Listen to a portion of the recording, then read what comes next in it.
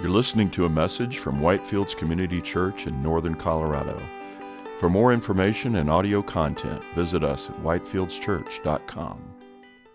Good morning. How's everyone this morning? Dads, you doing good?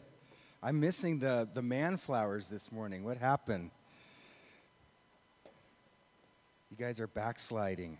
That's what's going on. No, it's really great to be with you this morning. And if you don't know me, I had the privilege of pastoring this church for a number of years, and the Lord called my wife Angie and I to Sydney, Australia, where we've been there recently.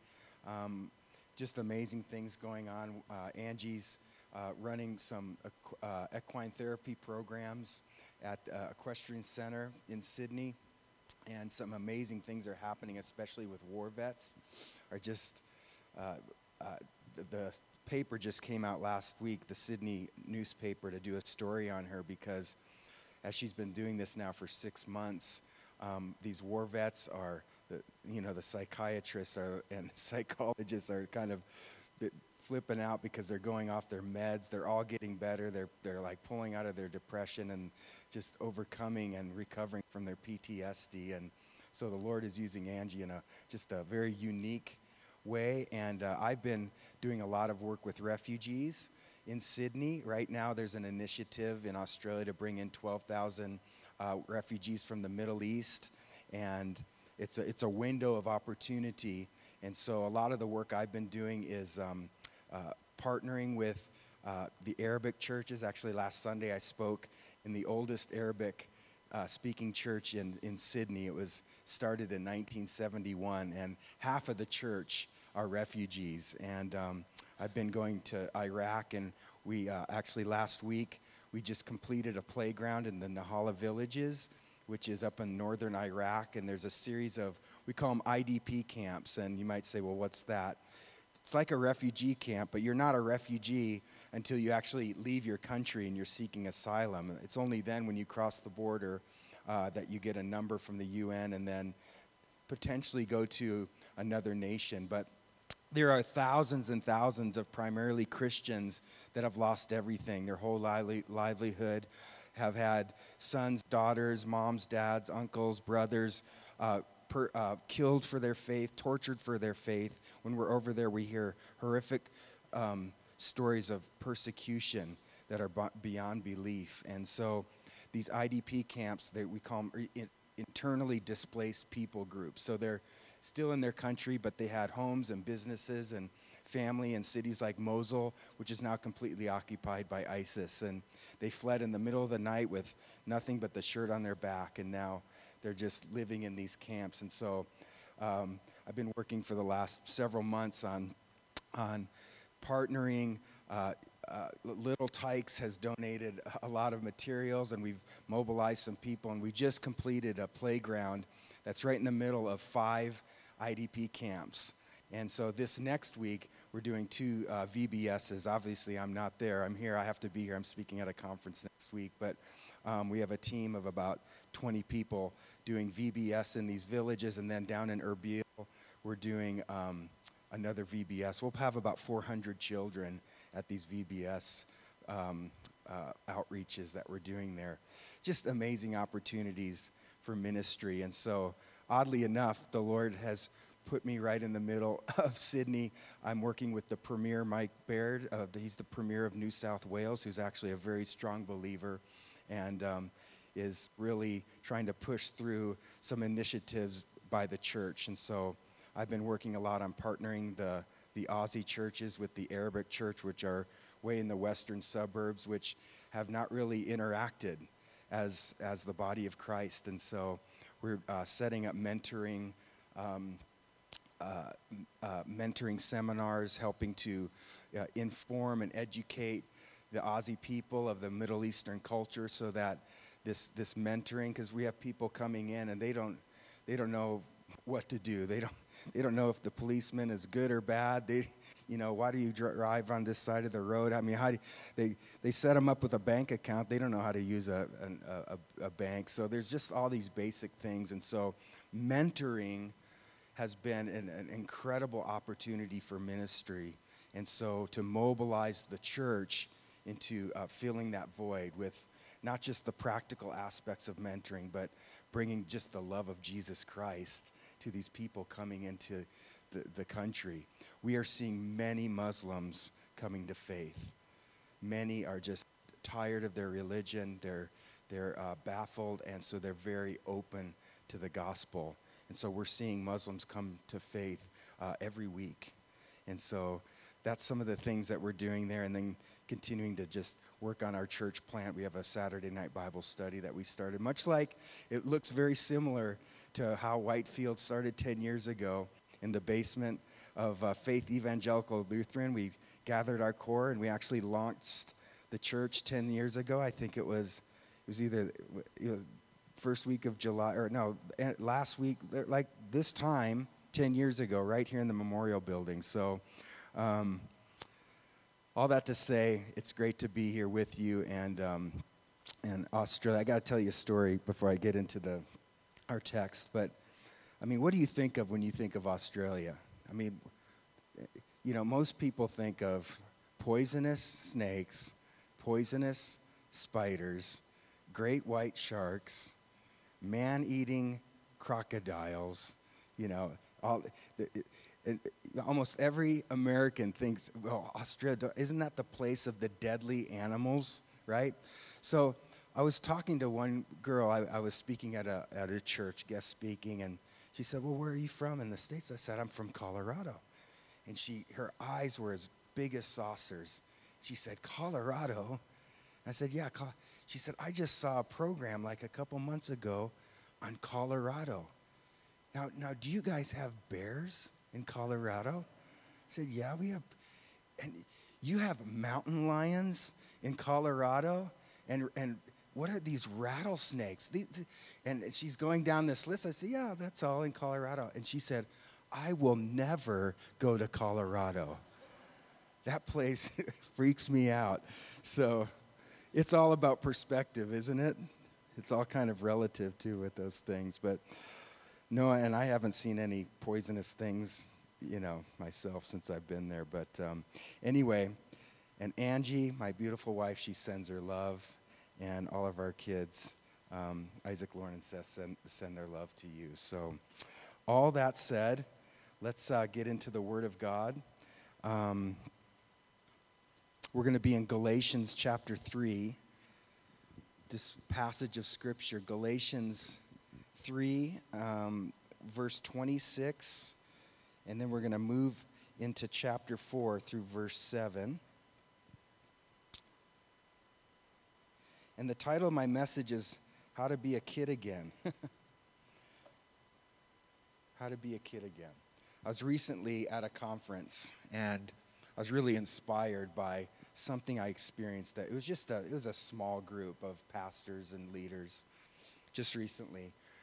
But there was just something about the conference, and this is not unique to this conference or unique to a gathering, but everyone was just having so much fun, and just enjoying worship, enjoying each other, laughing, and there was just something about this particular atmosphere that took me back to some of my most favorite times in ministry, and that's when I was a youth pastor in Albuquerque, New Mexico, years and years ago, and those were some of the funnest times. We did just crazy stuff, for years I wouldn't let my children be in the youth group because I was fearing for their safety, because remembering my youth pastor days, we did the craziest stuff, but we had so much fun in ministry. There was so much joy in ministry, and it caused me to be introspective just a bit. And I think it was just the Lord speaking to me about my joy as a child of God. Because when we really know the gospel and we really know this Father, this is a Father's Day message, but it's a Father's Day message in focusing on our Abba Father, our Father in heaven. You fathers, you're to be honored, and this is your day. And there's an ottoman waiting for you with a big, fat cheeseburger later maybe, but, and amen, we love you dads. And as fathers, we all fall short. I fall short as a father. I love my kids. There's nothing they'll ever do to cause me not to love them. But even in my greatest, efforts and motives, there's so often that I've failed my children, and so we're fathers and we love our kids, but we're imperfect fathers. But there's a perfect father. There's a father who's perfect, and his love is perfect, and his character is perfect, and his ways are perfect, and everything he does and all that he's about is absolutely perfect. And that's our Father in heaven. And so I want to remind us of that relationship briefly here this morning. And I thought about that recently, about just the joy in being a child of God. Because when you look at the New Testament, Jesus comes and he, when they said, Lord, teach us to pray, he said, well, you start out your prayer by saying, Our Father in heaven. Now that was scandalous to the Jews because you never referred to God. You wouldn't even speak the name of God. They just had, if you see in the Old Testament, you'll see that little, you'll see a few letters, YHWH, which is Yahweh. When it came to the name of God, you wouldn't even say his name. He's too holy. He's too high above. You just sort of, just the name they referred to God. But here's Jesus on the scene saying, Our Father. Basically, the word there, Abba, Father, which means daddy. Start out your prayer by saying, Daddy. That was scandalous at the time. And so Jesus was ushering in a whole new amazing, a revolutionary dynamic to our relationship with God as being our daddy. And certainly Jesus, that's what he was going to bring to us through his death on the cross and his resurrection to make that even possible, you see. And then throughout the New Testament, it's interesting, Jesus in the Garden of Gethsemane, the final hours of his life, here's these grown men who are, they're full of fear and stress because, this is sort of the end. They didn't know what was going to happen even with their lives, and they've been following Jesus for 3 years, and Jesus refers to them as little children. They're grown men, but he says, little children, take courage. You look at the Apostle John, that he, in his epistle of 1 John, he's constantly speaking to the church as what? Children. There's something that we need to grasp as believers in our relationship with God, that the gospel doesn't want to make us, staunch, have it together, we're the experts and, stoic, some people look, they act like they were baptized in lemon juice, and God wants to make you a kid again. The amazing thing about the gospel is that we get to either relive our childhood in a way and all the fun stuff, but maybe you didn't have a childhood. Maybe your childhood is full of hurt and pain and abandonment and rejection, maybe even abuse, but what the gospel can give to us is a childhood we never had. I think that that's amazing, to make us enjoy being a kid, enjoy being just a child of God. And there's a certain joy, there's a certain laughter, there's a certain life that is carefree that comes with our status with a heavenly Father that loves us. I think that's pretty amazing. And so this passage speaks to that. And so I want to read it, and then I'm going to pray, and then I want to just unpack it a little bit, and then we're going to make some application here this morning. So verse 26, for in Christ Jesus you are all sons of God through faith. For as many of you as were baptized into Christ have put on Christ. There is neither Jew nor Greek, there is neither slave nor free, there is no male and female. For you are all one in Christ Jesus. And if you are Christ, then you are Abraham's offspring, heirs according to promise. I mean that the heir, as long as he is a child, is no different from a slave, though he is owner of everything. But he is under guardians and managers until the date set by his father. And in the same way, we also, when we were children, were enslaved to the elementary principles of the world. But when the fullness of time had come, God sent forth his Son, born of woman, born under the law, to redeem those who were under the law, so that we might receive adoption as sons. And because you are sons, God has sent the Spirit of his Son into our hearts, crying, Abba, Father. And so you are no longer a slave, but a son.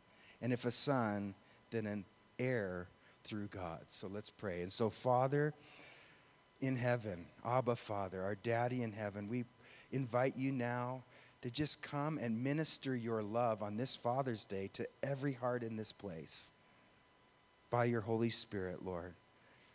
Lord, I pray that you would, through the gospel, that you would maybe undo some of the barriers that are between us and you, between us and really experiencing the abundant life that Jesus Christ has come to bring to us. So, Lord, we just pray that you would be the teacher and that you would bring us to yourself through the scriptures. In Jesus' name we pray. And everyone who agreed said amen. So verses 26 through 29, we see this. We start out, you are all sons. And then he says here, we're all sons, not through our works. We're all sons, not through, we're born into a certain family. You know, my daddy's a Christian, my grandpappy's a Christian, therefore I'm a Christian. No, we individually are sons of God through faith and faith alone. And basically, when we put our faith in Christ, we put on a new identity. That's what the Apostle Paul is speaking about. Now, this is all in the context of the book of Galatians. Paul is defending the gospel because here people are coming to Christ, not only Jews, but Gentiles are coming to Christ who have no connection with the promises of God, but they hear the gospel and they put their faith in Christ. And in that moment, as a Gentile who is completely cut off from the promises of God, who knows nothing about the promises of God, where a Jew would, they are grafted in and they have the same status that any Jew would have with the Father. Now, this was really troubling some of the Jewish people because they said, no way, it's not that easy. And they call them the Judaizers. It's great that you put your faith in Christ, but now you need to feel the pain of being a Christian. And so they started to institute even circumcision. So imagine you're some Gentile guy in Galatia somewhere, and Galatia is modern-day Turkey, and you come to Christ, and you're just praising the Lord, and Jesus has taken my sins, and I was just, completely separated from God and rebelling against God, and now God loves me, and I'm this new person in Christ, and there's some guy waiting there at the front door, and he hands you the church bulletin. He says, son, have you been circumcised? Come with us. Now, how horrible would that be? And this was going on because they thought, okay, you need to add some works. You need to become, we need to continue with the Jewish traditions in order for you to really be a child of God. And so Paul is battling this heresy, this delusion, this corruption of the simple, wonderful gospel throughout the book of Galatians. And so he's defending the gospel, and he's standing up against legalism, and he's standing up against a false gospel, and he's saying, no, we've been given a gospel. We are saved by grace through faith alone, and when we put our faith in Jesus Christ, we put on a new identity. I'm no longer Pete Nelson. I am God's son. I am God's child. And God has not only forgiven me of my sins, taken away my sins, which is in the negative, if you think about it. Forgiveness of sins is something that's taken away, but that's like half the gospel. Because the other side of the coin is not only our sins taken away, as amazing that is, he's also put on and given to you his righteousness, the righteousness of Christ. So through Christ, God looks at you and refers to you just as he refers to his own son, Jesus Christ. That's your position.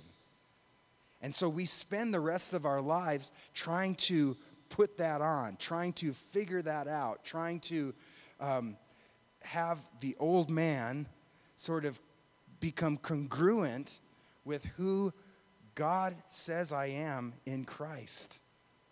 And that's what he's speaking about. He's pulling together his whole defense of the gospel here, and he's saying, but here's how it works out practically in our hearts, that we put on our new identity and we relate to God as our Father.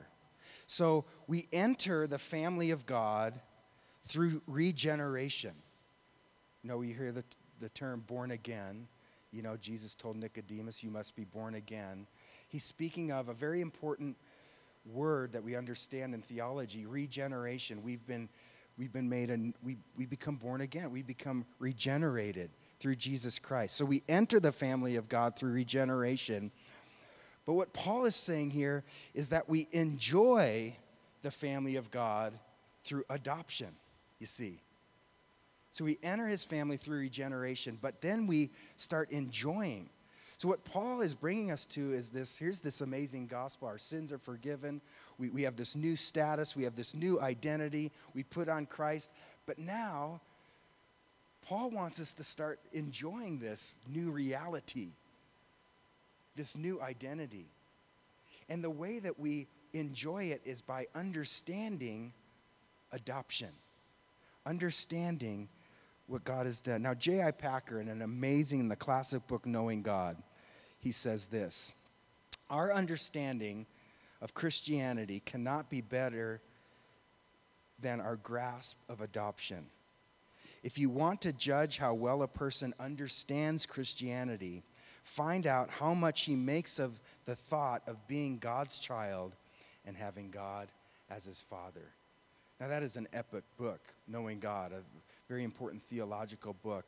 But he boils it down to this, that a person's understanding of Christianity is directly correlated to their understanding of their adoption, of being just the child of God and relating to God as his Father. Adoption is mentioned 5 times in the New Testament. So this is a reoccurring point and principle from the Apostle Paul in Ephesians 1, Galatians 4 here, Romans chapter 8. We see many references. So what Paul is talking about, Paul is a brilliant mind. He was a student of the scriptures from a young age. You know, he describes himself as just being, you know, more Jewish than anybody else. I mean, he also was a Roman citizen, and Paul knew the legal system, the judicial system. He understood all these things. He was a brilliant man. And much of his language, like when he talks about justification, I mean, this is very legal language in the context of the first century in the Roman Empire. And so when he's talking about adoption and the whole verbiage here, as we read all these verses 1 through 5, he's talking about slaves and slaveries. You're no longer a slave. You know, you're enslaved to the elementary principles of the world. All of this language. I don't want to break into that because it's Father's Day, so the worst thing you can do is have a long sermon on Father's Day. So let me just break it down like this. What he's talking about is the adoption laws, the Roman adoption laws. You had different statuses, okay? You were either so if you were an orphan, right, you could get a job as a slave.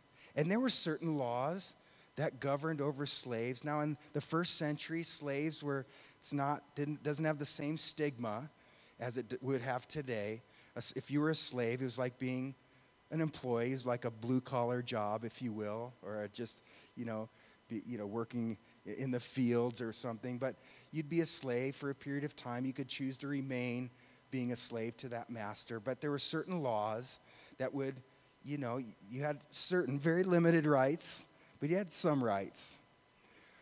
But if you were adopted by someone, there were laws that would, legal documents, much like today, legal documents would be drawn up that would make you legal in your status as a son, because you were now an heir, you see. So the way things got passed down in this culture is that the estate and the wealth would be passed down to whom? The son. Now you're saying here, well, I'm a woman, and why is he talking about sons? What does that mean?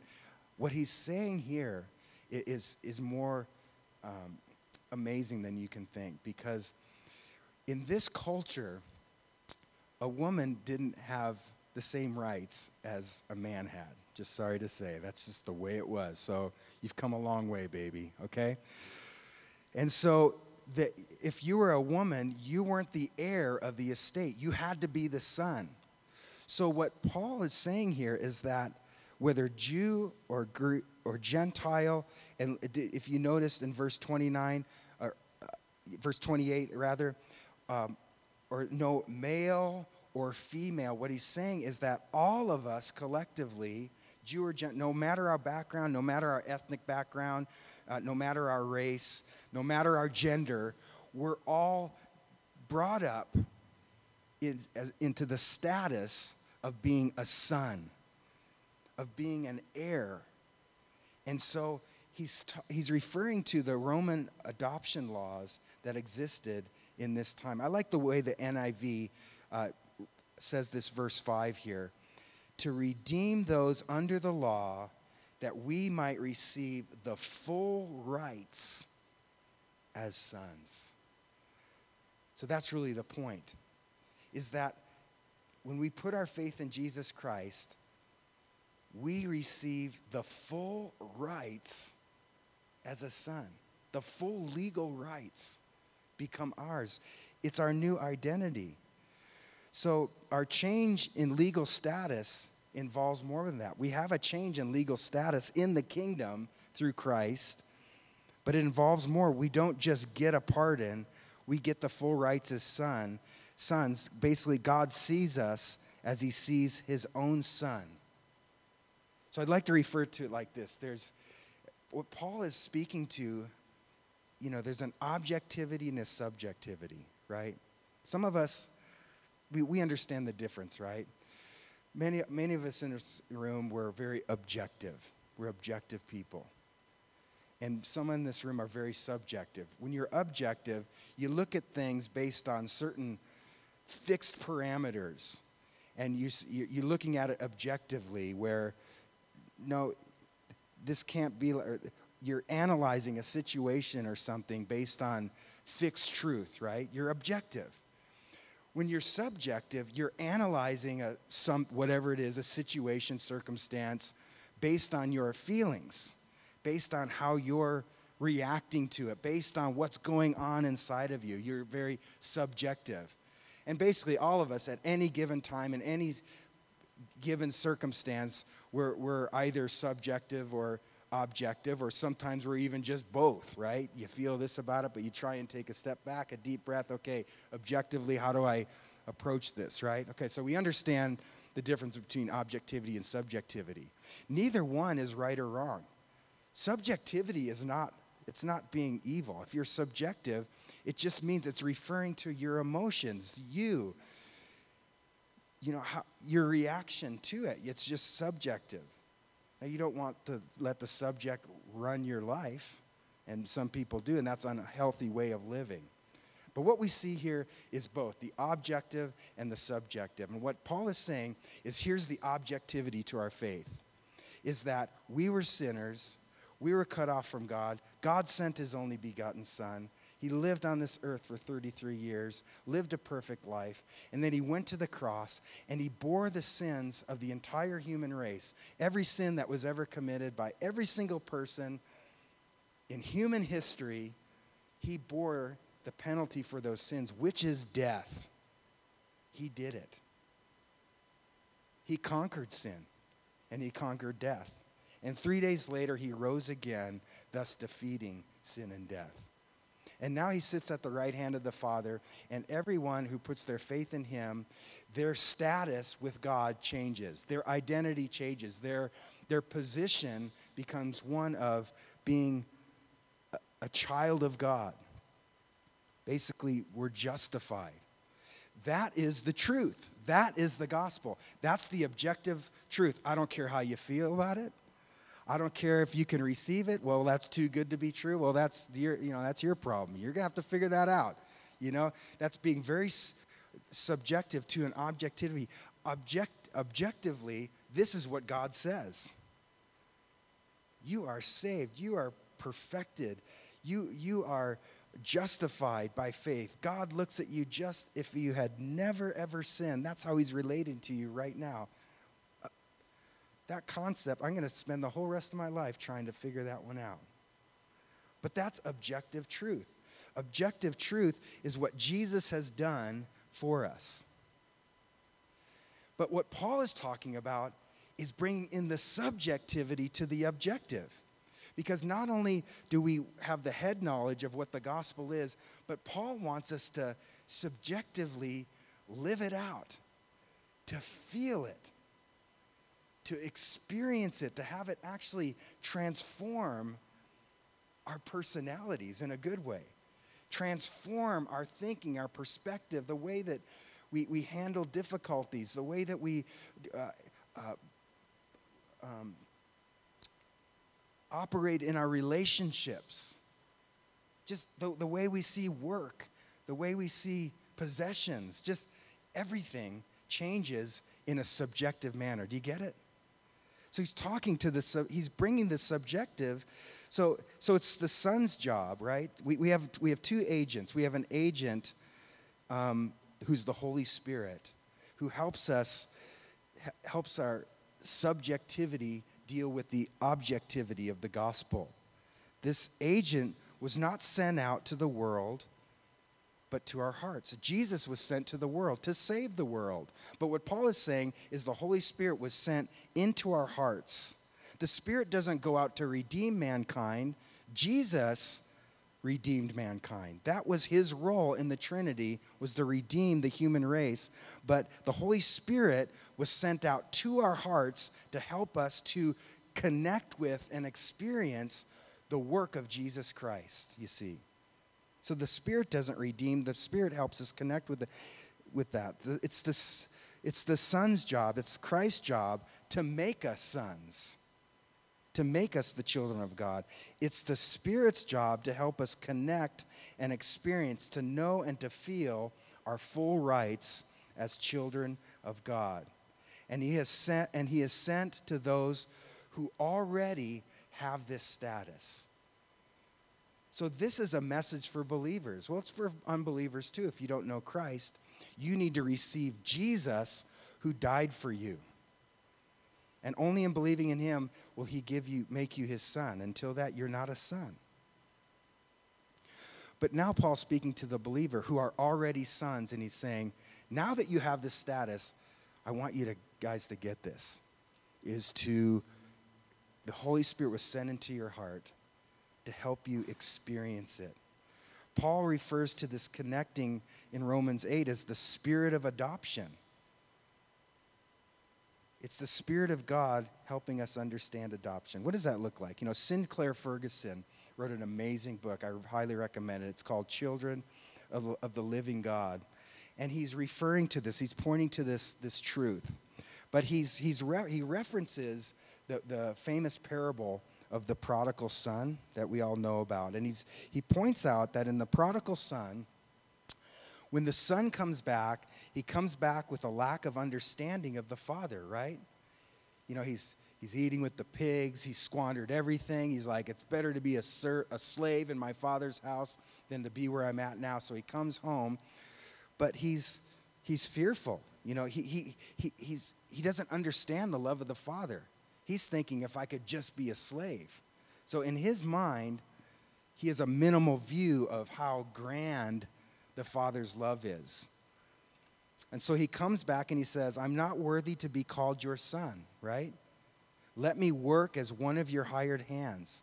In effect, let me work off my debt. That's how he comes back to the Father. But here's what Sinclair Ferguson says in addressing how the Son comes back to the Father and his limited view of the love of the Father. Here, quote, although the story of the prodigal son in Luke 15 is one of the best loved of the parables, the lesson it teaches us is often overlooked. Jesus was underlying the fact that the reality of the love of God for us is the last thing to dawn on us. As we fix our eyes on ourselves, our past failures, our present guilt, it seems impossible that the Father should love us. So many Christians go throughout life with the prodigal's suspicion. Their concentration is on their sin and failure. All their thoughts are introspective. We are slow to realize the implications of this. We have the status of sons, but we have the mindset of a hired servant. You see, it's exactly what Paul is speaking about here. The servant would never say Father to his master, and a son would never say, hopefully, a son would never say Master to his father. And so God wants to make us a kid again. You know, why do we always feel like a failure? We have to ask these questions. Do you feel like a failure oftentimes? Do you feel inadequate? Why are you comparing yourself to everyone else? Are you comparing your status on this earth, whether economically or occupationally? Are you comparing with other people and you're feeling bad about that?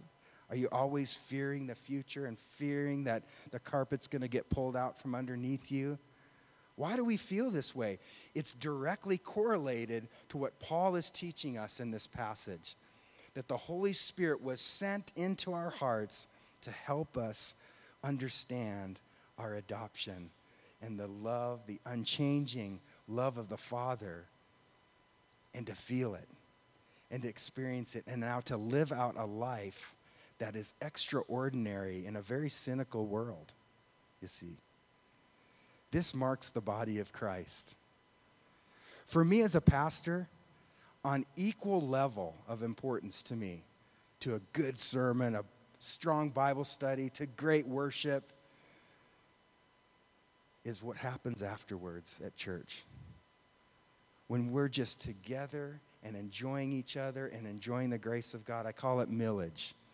I call it the millage fact. When there's millage in the village, it's all good. You know what I'm saying? When we're having fun together, when we're enjoying the grace of God, that is gospel stuff. It really is. That's the stuff that God wants us to enter into and experience, not as an individual, but experience as the community of Jesus Christ together. I love it.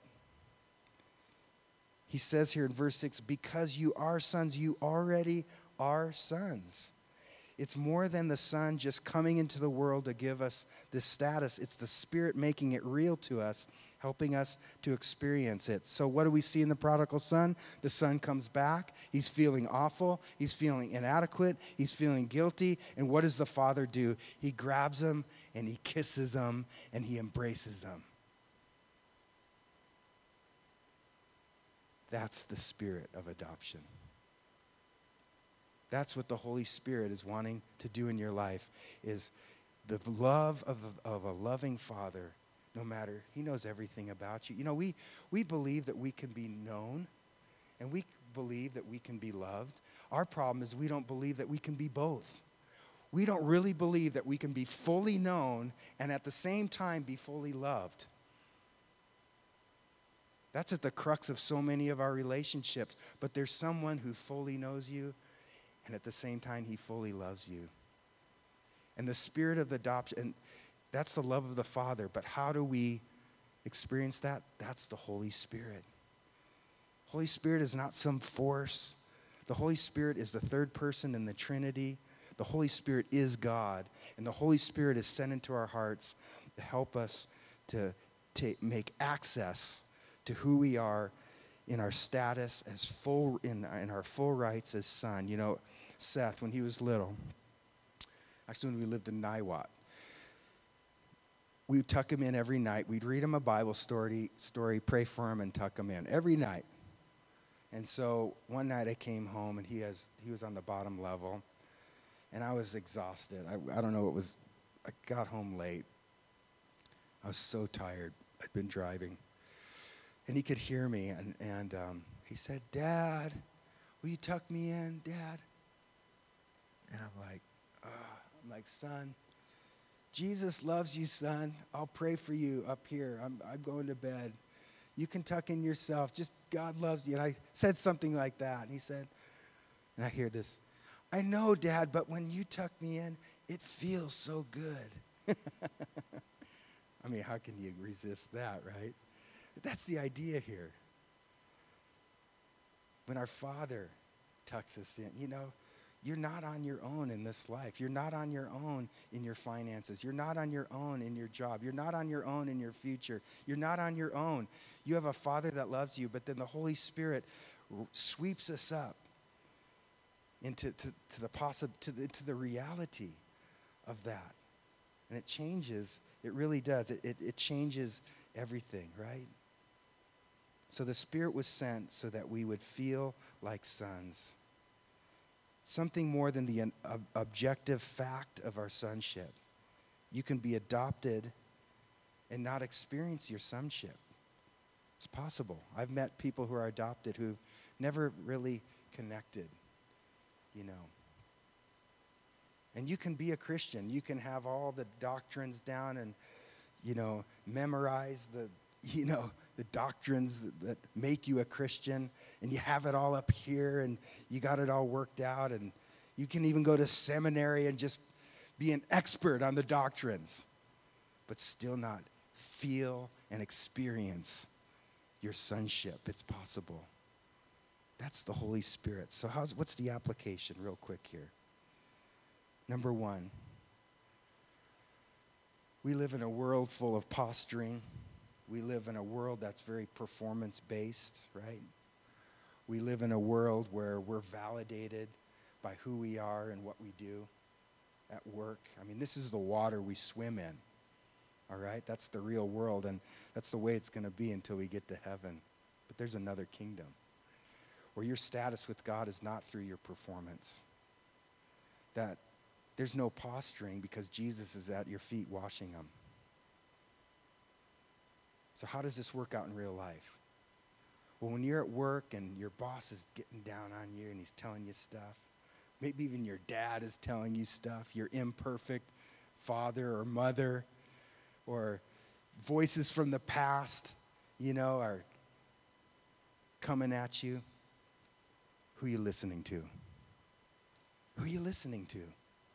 Are you listening to the Holy Spirit who's just wanting to bring you into your sonship? I'm telling you, it changes everything.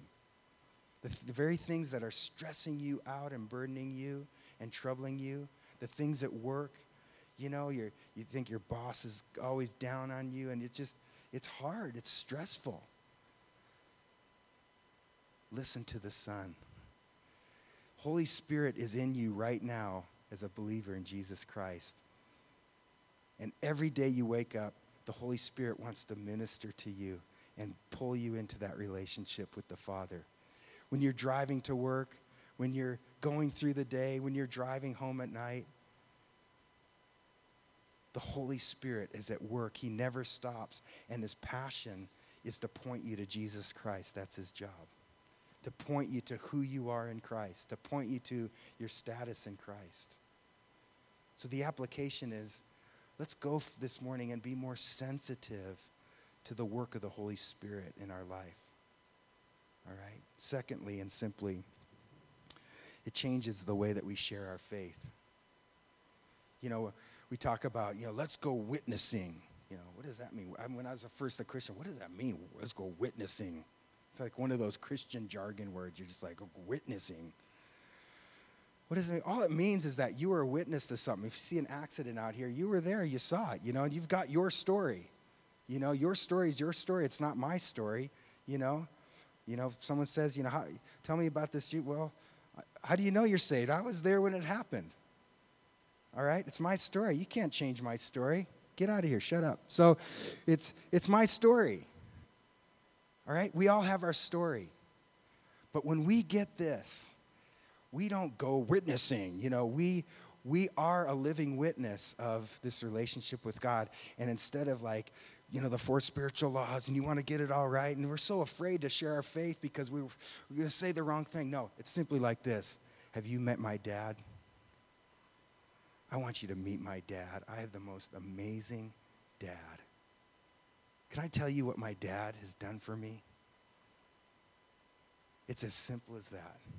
When the spirit of adoption is in our hearts and we're experiencing our full rights as sons, it's just simply as that. I want you to know my dad because my dad can be your dad. And he wants to be your dad, and he can be your dad through Jesus. All you have to do is receive Jesus Christ, but watch out, because when you receive Jesus Christ, God's going to give you his spirit. He's going to come and live in your heart, and you're going to live the rest of your life experiencing what it means to be a child of God. That's my dad. What do I need to do to get it? Nothing. Just say yes. Just believe. That's it. It just changes our witness as the children of God. And so it's such an important truth that I wanted us to be reminded of this morning on this Father's Day. Hey, this Father's Day, dads, moms, kids, everyone here, enjoy your status and your full rights as the children of God, as sons of God, because that's yours. That's what Jesus came to give to you. Amen. Let's pray together. Heavenly Father, let's all stand as we pray. Father, we just rejoice this morning on this Father's Day. All of us just rejoice in who we are in Christ. Lord, I pray that our hearts would leap for joy. I pray that our burdens and, Lord, the things that are robbing us from our joy, Lord, I pray that they would just melt away as we listen to you, as we become more sensitive to the Holy Spirit who has been sent into our hearts to get us caught up into who we are in Christ. Lord, that is amazing. We don't have to do anything to earn your love. There's nothing we'll do to subtract. There's nothing we can do to add to what you have done for us on the cross. Praise the Lord.